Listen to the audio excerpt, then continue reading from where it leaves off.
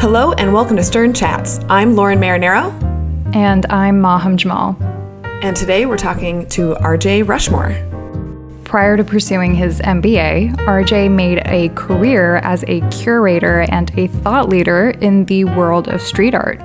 To us, he is a key example of the innovators and creatives that make up our very dynamic community here at Stern.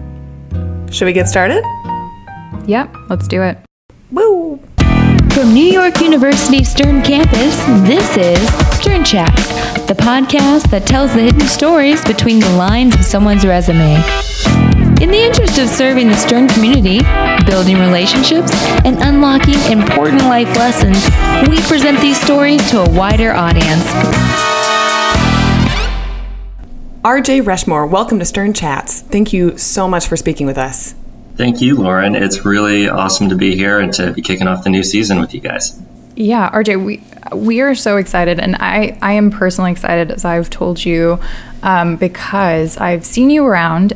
We are both interested in the arts. We both have, I would say, like proclivities towards pursuing careers in some form of a creative discipline, and we just haven't had a chance to connect on you and your background. So I'm personally very excited to get to know you a little bit.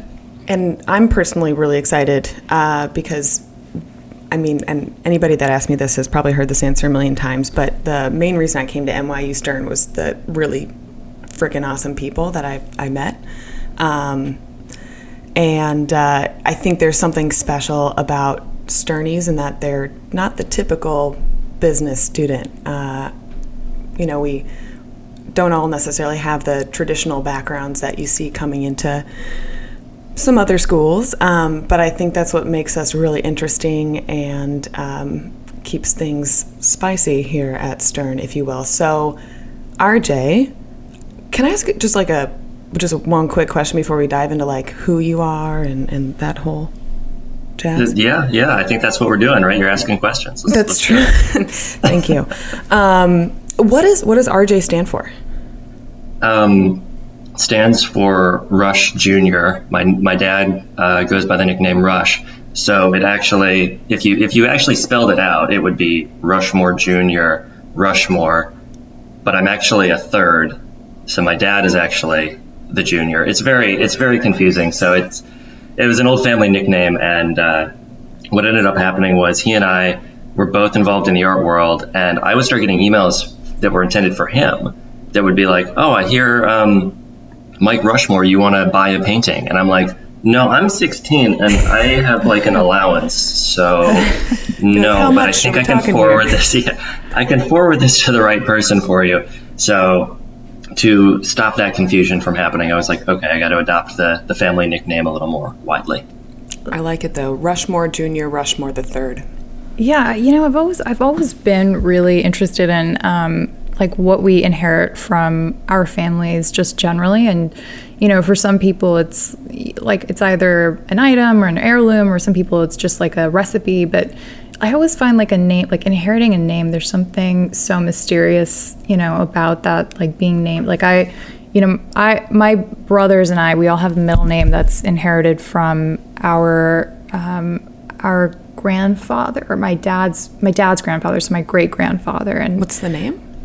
So Hassan, so my middle brother's middle name is Hassan, and then my youngest brother's name is Hassan, but my paternal great-grandfather's name was Hassan too, and we don't know him, so anyway, it's just interesting to carry a legacy that kind of becomes bigger than you, but yeah.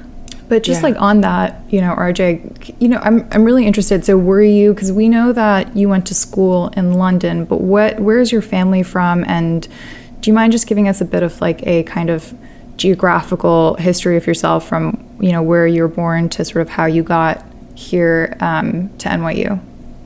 Sure. I was in Chicago in the suburbs till I was 12 or 13, and did not love that. So the chance to move to London with my family for high school was great. So I spent about 5 years in the UK.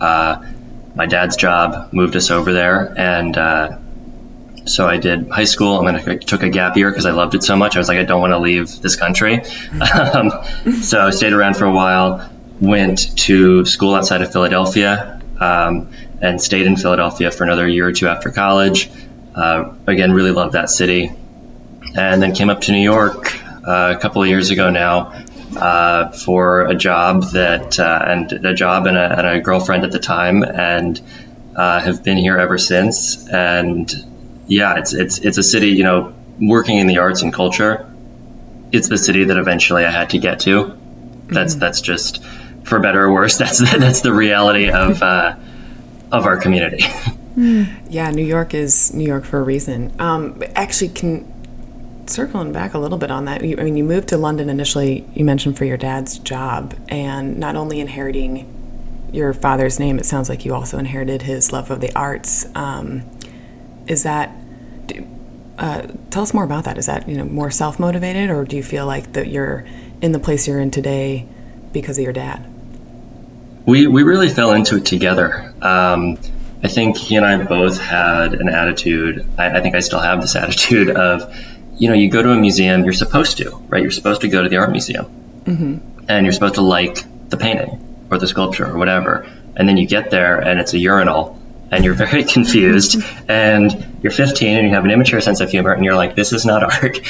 And I love Duchamp now, but like at the time, right, it was very strange. No, go ahead. Go ahead. No, I'm interrupting you. So I think he and I both had that experience, and then we both had a little bit of, or I maybe had some awareness of folks like Banksy or Shepard Fairey, and he and I kind of fell into this habit together of how do we explore London? We're in this wonderful new city. Oh, one way to explore is actually to go searching for this art that we actually can identify with and understand and doesn't make us feel stupid and uncomfortable. So for me, falling into public art and street art and graffiti was a lot of like, art and culture makes me feel uncomfortable. And here's a community where I felt welcome, and he did as well. And yeah, so it's been a bonding thing. It wasn't something that he necessarily grew up with, or that I necessarily grew up with, but once we fell into it, it's been a bonding thing for the last decade plus for us. Oh my God, I love that.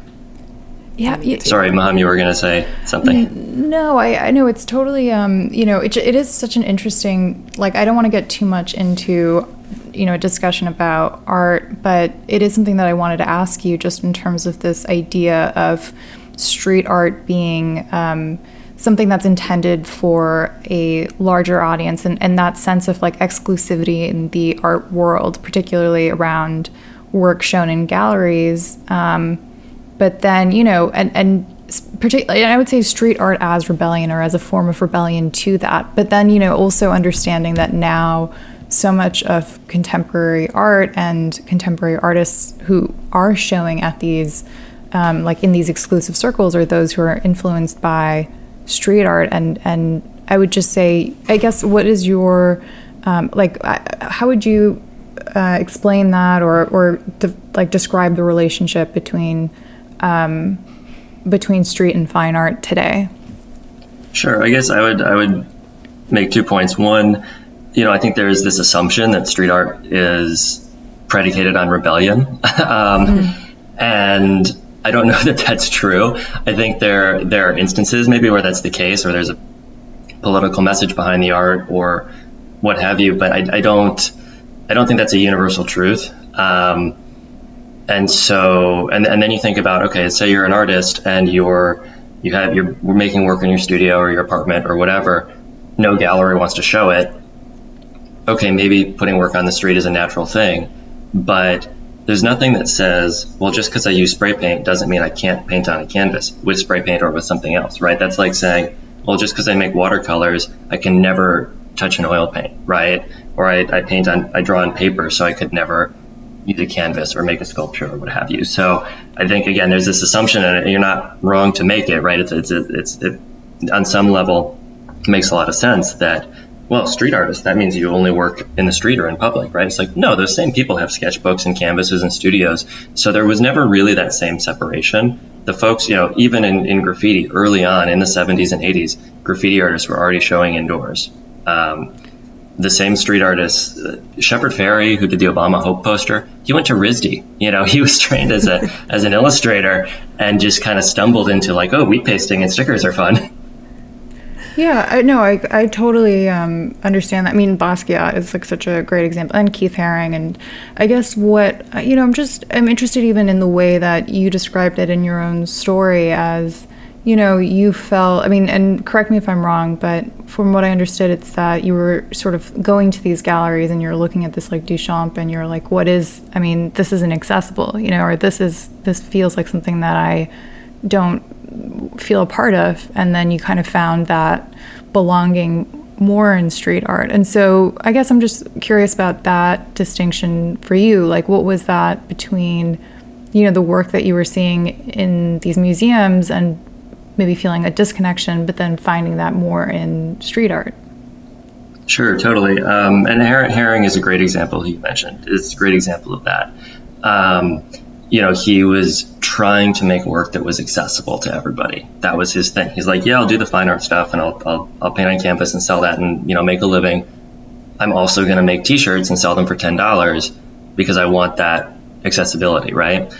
Street artists can't necessarily be as conceptual as an artist in a gallery, can't be as elitist or exclusive. I love conceptual art, but at the time I didn't understand it. And here was art that it has to catch your eye. It has to be understandable in an instant because you're driving by in a car or in a bike or walking by and you're on your way to something and it needs to grab you, right?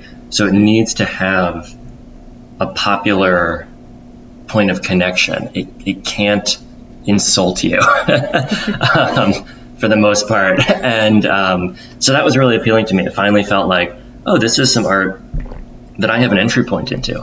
And then maybe I didn't understand, like, ooh, that stencil by Banksy is really cool. And maybe I didn't understand that there were layers and layers to that stencil and that there were layers of meaning I wasn't understanding immediately. But there was something always to bring you in. And I think street artists, the good ones, understand that and have to bring that into their work in a way that a traditional fine artist doesn't necessarily have to do.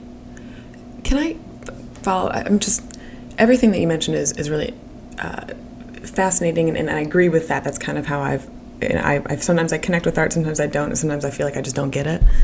But then how did you make that leap from I'm going to find art that I connect with to I'm going to make a career out of this? And maybe I'm jumping too far ahead. I don't know if you want to take us through that a little bit, but for me, I like to paint. I like to craft. Actually, I did use watercolor on canvas, not knowing that you weren't supposed to do that, and painting turned out okay. So great. Talk about Who using cares different about mediums. Rules are stupid. Rules are stupid.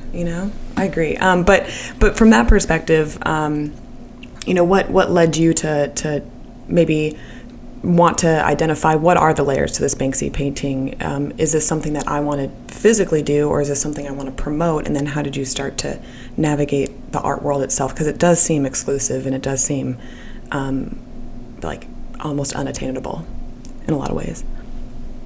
Yeah, I looked around and I was probably 17 years old in London. My dad had a DSLR camera, which was something that was uncommon at the time, right? There's nice digital cameras. And I noticed that a lot of the artists didn't have photos of their own work. So I asked, how can I be helpful? Like, I didn't ask a person, but I just sort of asked myself, like, okay, in this community that I am learning about, how can I learn more and how can I be helpful? And the answer was, I have access to borrowing my dad's camera and like taking, what now look like terrible photos, but like better photos than the artists had access to at the time. And then that became like, oh, this is the guy or one of the people who runs around London and takes photos. That's really useful to us. I also had a little bit of writing experience. So I said, oh, I can write about this stuff. They need people writing about it, and that's helpful for them. And so I started a blog and I started curating exhibitions, and I just realized like I can play all of these support roles that I really like playing without ever having to pick up a spray can or a paintbrush. And I can do what the artists were maybe not spending time on, but was something that they appreciated. Yeah, and I would say that is really interesting. I think we all find like our missions, and so RJ, it seems like for you this attraction to this aspect of the art world, it was just like a natural pull. Would you agree? Would you describe it as that you kind of like seem to have naturally navigated into it? Yeah, absolutely. And the other part of it was I was going to an American school for high school.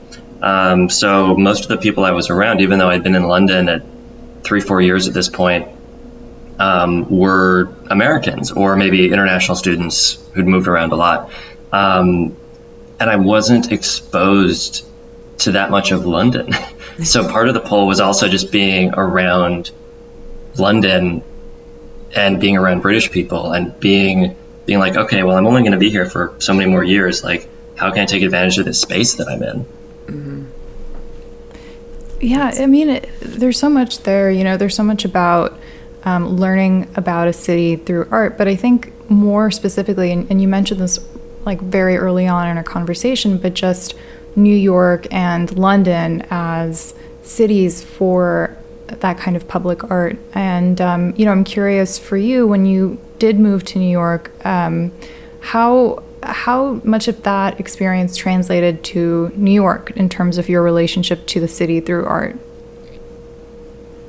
Well, it wasn't like I had never been to New York before, so that was good, right? I was living in Philadelphia and getting up to New York pretty regularly, but to finally live in the city and be able to go to the thing, to go to the gallery on opening night and run into people and end up, at some bar at 2 a.m. with like my art heroes, right? Like being in New York provides all of that, which has been nice.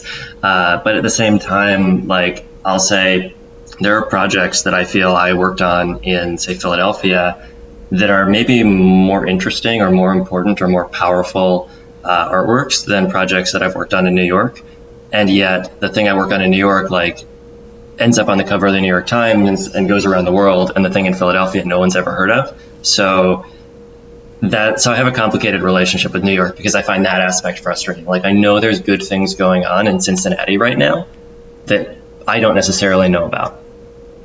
Can I ask why,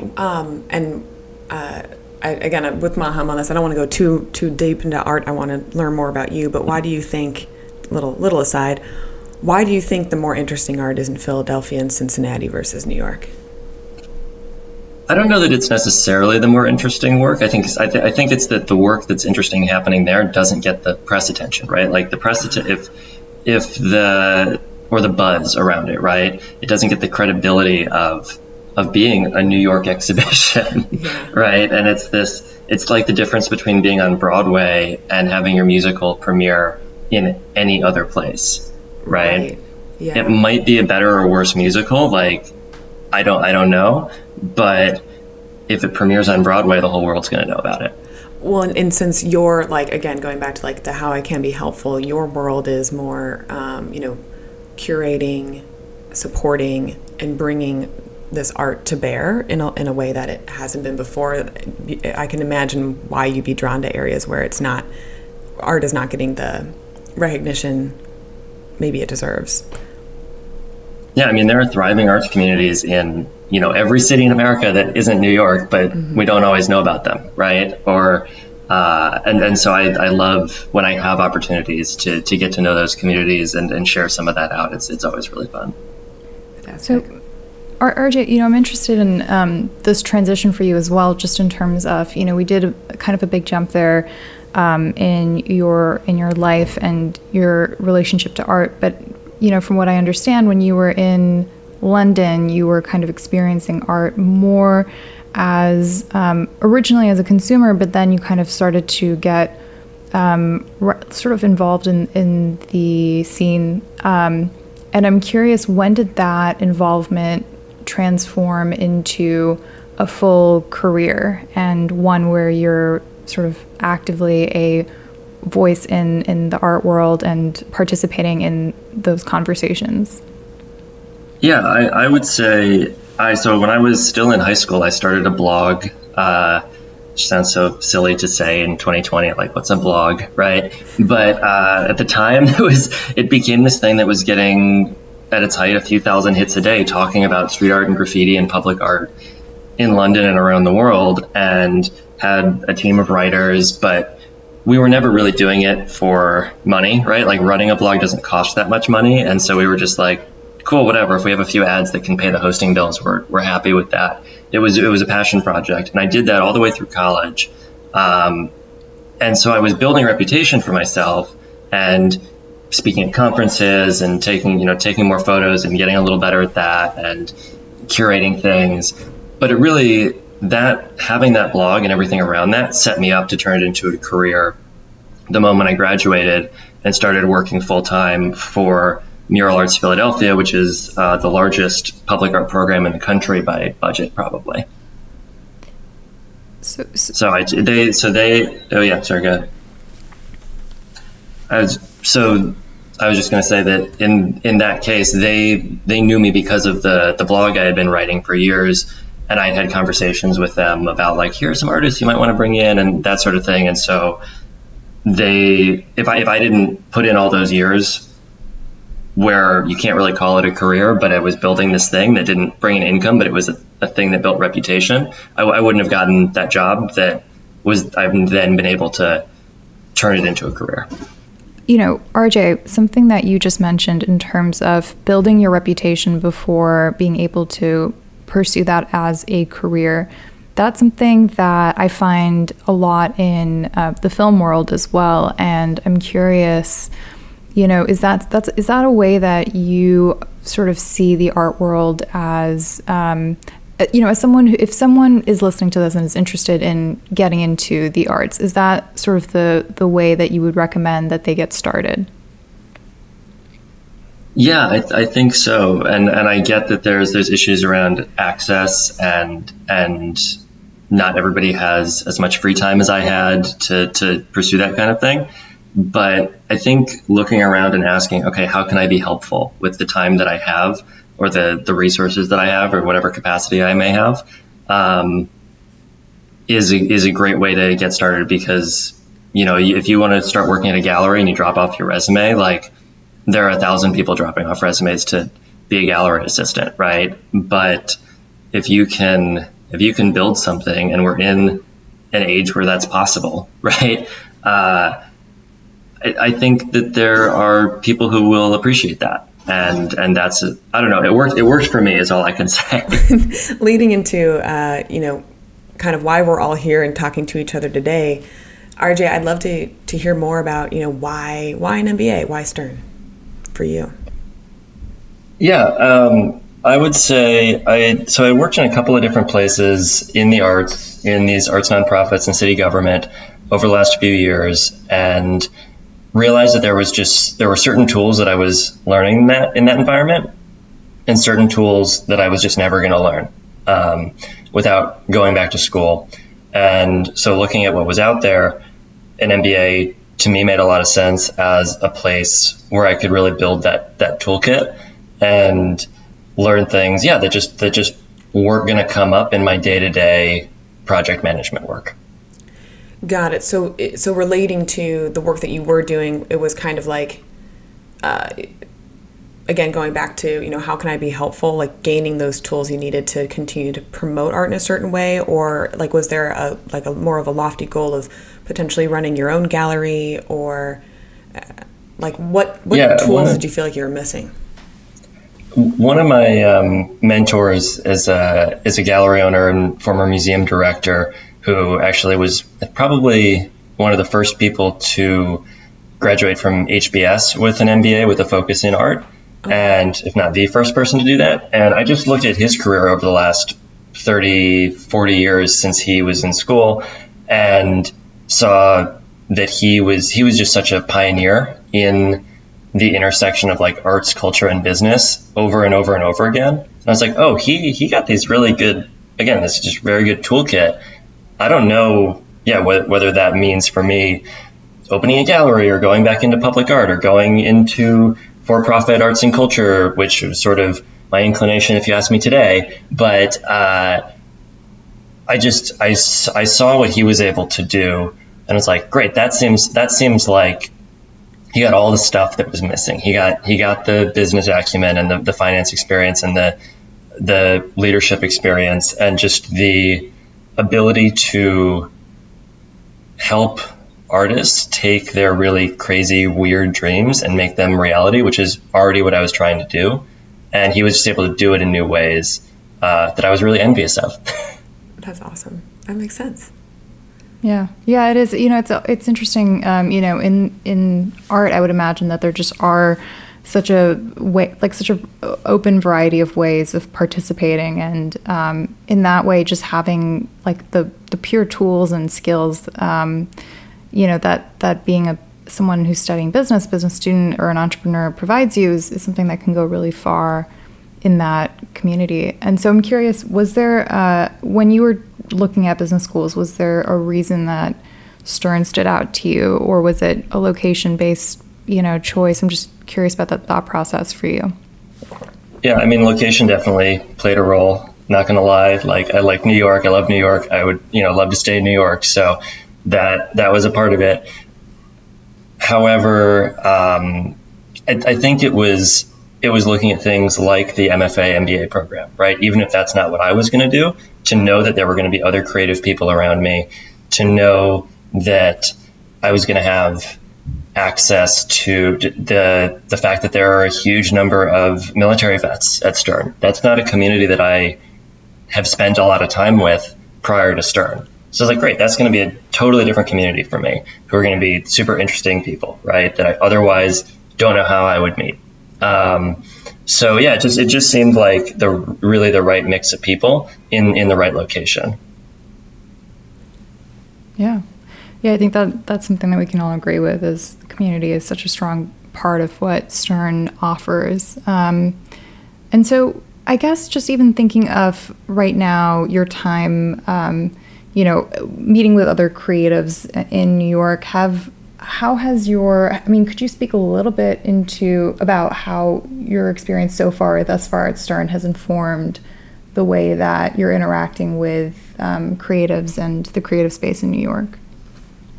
It's a really small thing, but a couple of times this has happened where I've been talking to a friend or an acquaintance, say an artist, and like, what are you doing? I said, I'm getting my MBA. I'm over at Stern. Maybe to them, I'm thinking that's not the most interesting thing. I want to hear about the new projects they're working on. But they go, oh my God, wait, I just I have $10,000 in the bank from a big project last year, and I don't know what to do with it. Can you help? Right. And that's totally not like, I don't know. I can't be helpful with that, but I can refer them to people. Right. But like that, it's been interesting to me that people have gone, oh my God, wait, you might actually have skill sets that I need. And I don't know, that's sort of a funny example. It's just something that's happened a few times, and I'm like, sure, let me connect you with like somebody who can actually help.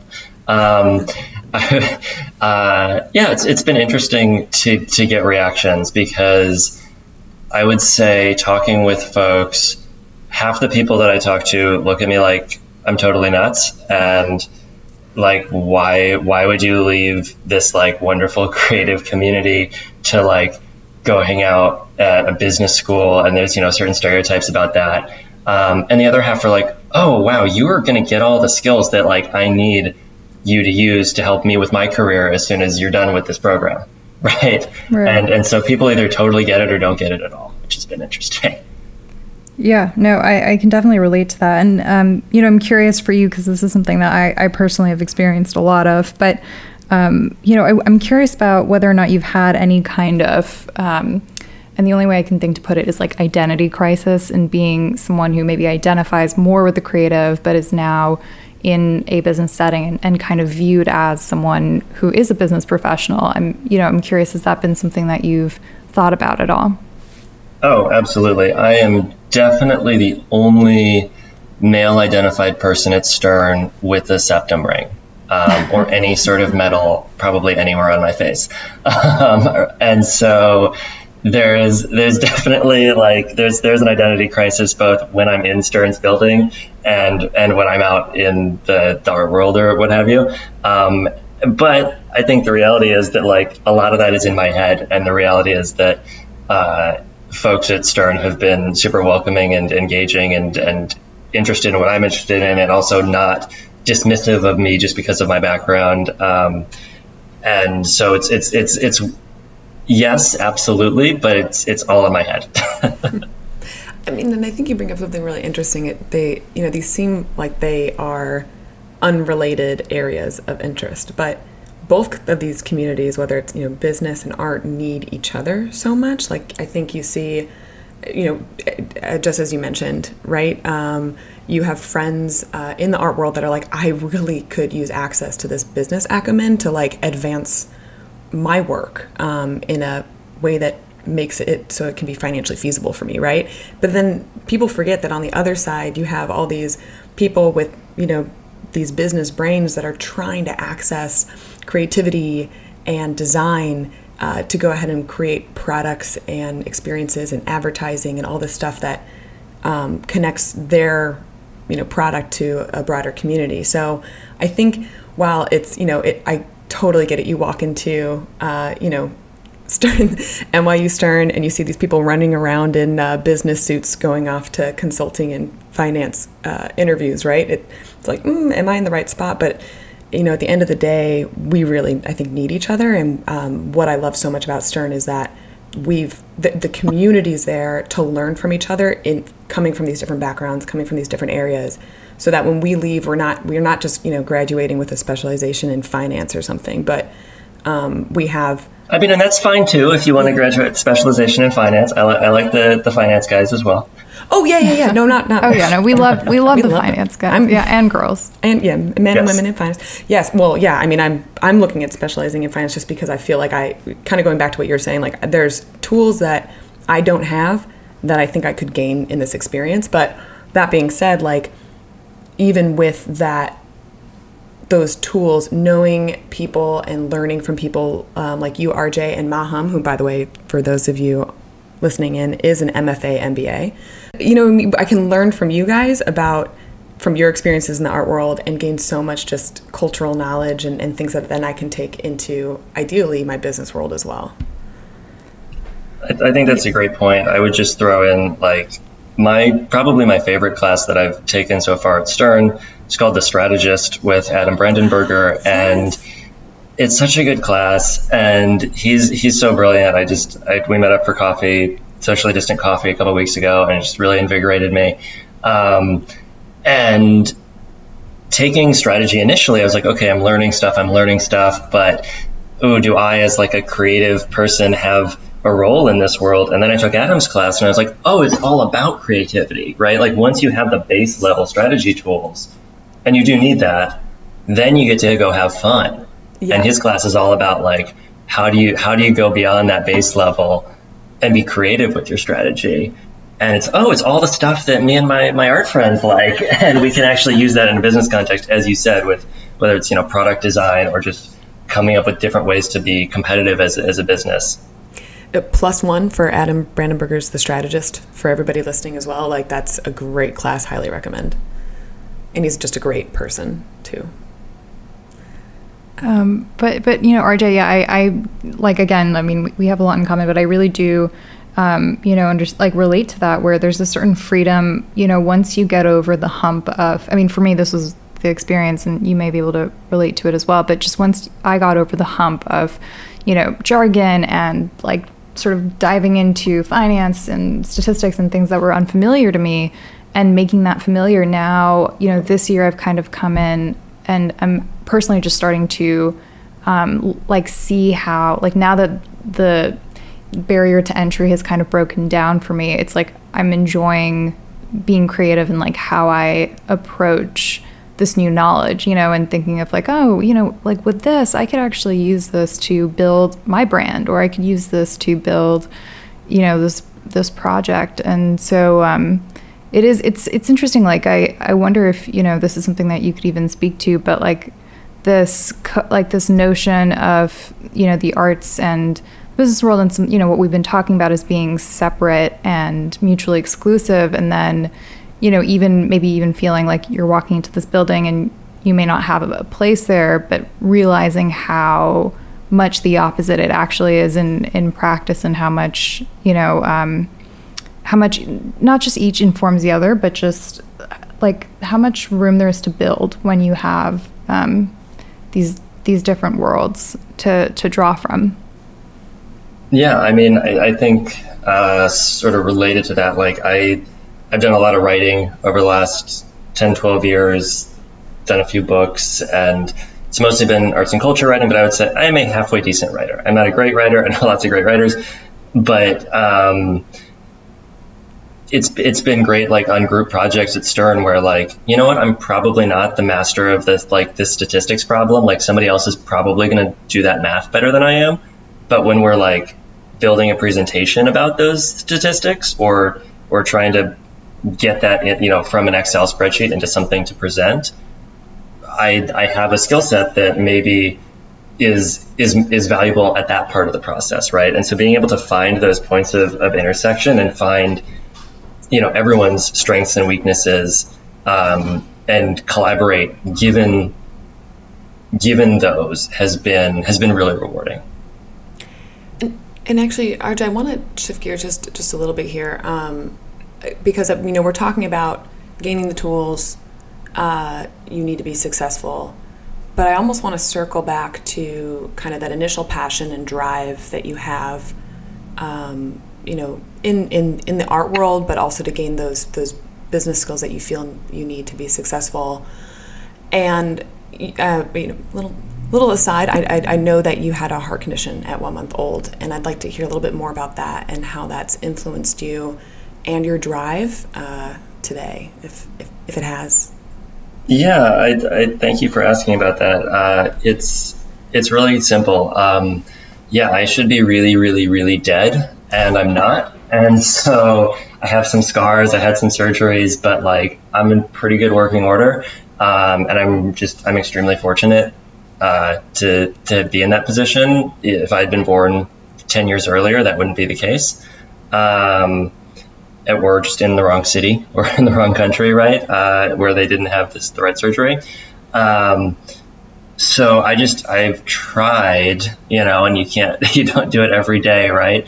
But I tried to take that perspective and say, well, like I'm supposed to like not be here, and like some really smart people fixed me up and I'm here. So like I can't really waste this opportunity, and I should be able to pass that along and be helpful to others. And so I've tried to take that approach, and it gets back to building the toolkit that I think where I can be most helpful. My friend Tatiana, who you might know if you've seen She's Gotta Have It, she does all the artwork in that TV show. She talks about how when she goes into a space, say a community center, and she's an artist, and how can I help? These are my tools, right? Her tools are that she is a good illustrator and painter and a really good listener, and that she has access to public spaces where she can put up her work and share people's stories, right? Those are kind of her tools. And if people don't want those tools, that's fine. And if people want them, then she can do interesting things with them. But she just enters and says, these are my tools. How can I help? And so I tried to take that same approach, and I just thought, well, I should have more tools. I should have tools that other people in my community don't have. Because even if they're not always going to be helpful to every single person, there's going to be environments where it's like, oh yeah, we really did need somebody who can like do a budget, understands accounting. It's actually useful in this one situation, and we have no one here who can do it. That's amazing. You're going to be so successful in your desire to help push the art world forward, and I'm so excited for you. Actually, RJ, you have an Instagram, right? That is that something you want to talk a little bit about your creation? Yeah, sure. I'm fairly active on Instagram. I kind of early on took the intentional mindset of like I don't want to be an influencer, so to speak. So it's just my own photos. It's very rarely photos of me. It's really photos of street art and graffiti and public art that I see and enjoy wherever I am. And I think it's a way for me to really stay engaged with what's happening on the ground, to just like this past week, I just spent 5 hours wandering around the city. Some streets I was familiar with, some streets I wasn't, to just see what's out there, right? And to walk around with my eyes open. And it's something that I encourage, whether it's because you're interested in art or architecture or just what's going on with people in the world. It's something that I always encourage people to do, is like take a few hours, walk around the city with your eyes a little bit more open and a little more intentional for like what's going on. And you're going to see people feeding pigeons, or a weird piece of graffiti, or a building that's really cool and covered in ivy that you've never noticed before. So I love opening myself up to that. And so my Instagram is a way for me to sort of make a practice of that. Do you want to give us your handle? Oh, yes. It's just my name. It's at RJ Rushmore. Okay. My favorite is actually the profile pic. It's a solid mustache. Thank you. It's a good quarantine, situation that has now been toned down because recruiting. Wait, that's incredible. That's your actual mustache? I thought it was like a stick-on. Oh no, wait, you know what? That one is a stick-on. There's another on Twitter. Yes, you're right. Thank you. That is a fake one. Never mind me. Well, I mean, now that I'm, really going deep into the Instagrams, I'm seeing some solid actual mustache action. So for those of you interested in both RJ's art and his mustache, check out RJ Rushmore on Instagram. Well, this was really great and so enlightening. It was so great to chat with you, and I am looking forward to touching base on a one-on-one basis and continuing the conversation. But thank you so much. Thank you both. This has been really fun, and looking forward to seeing everything that Stern Chats does this semester.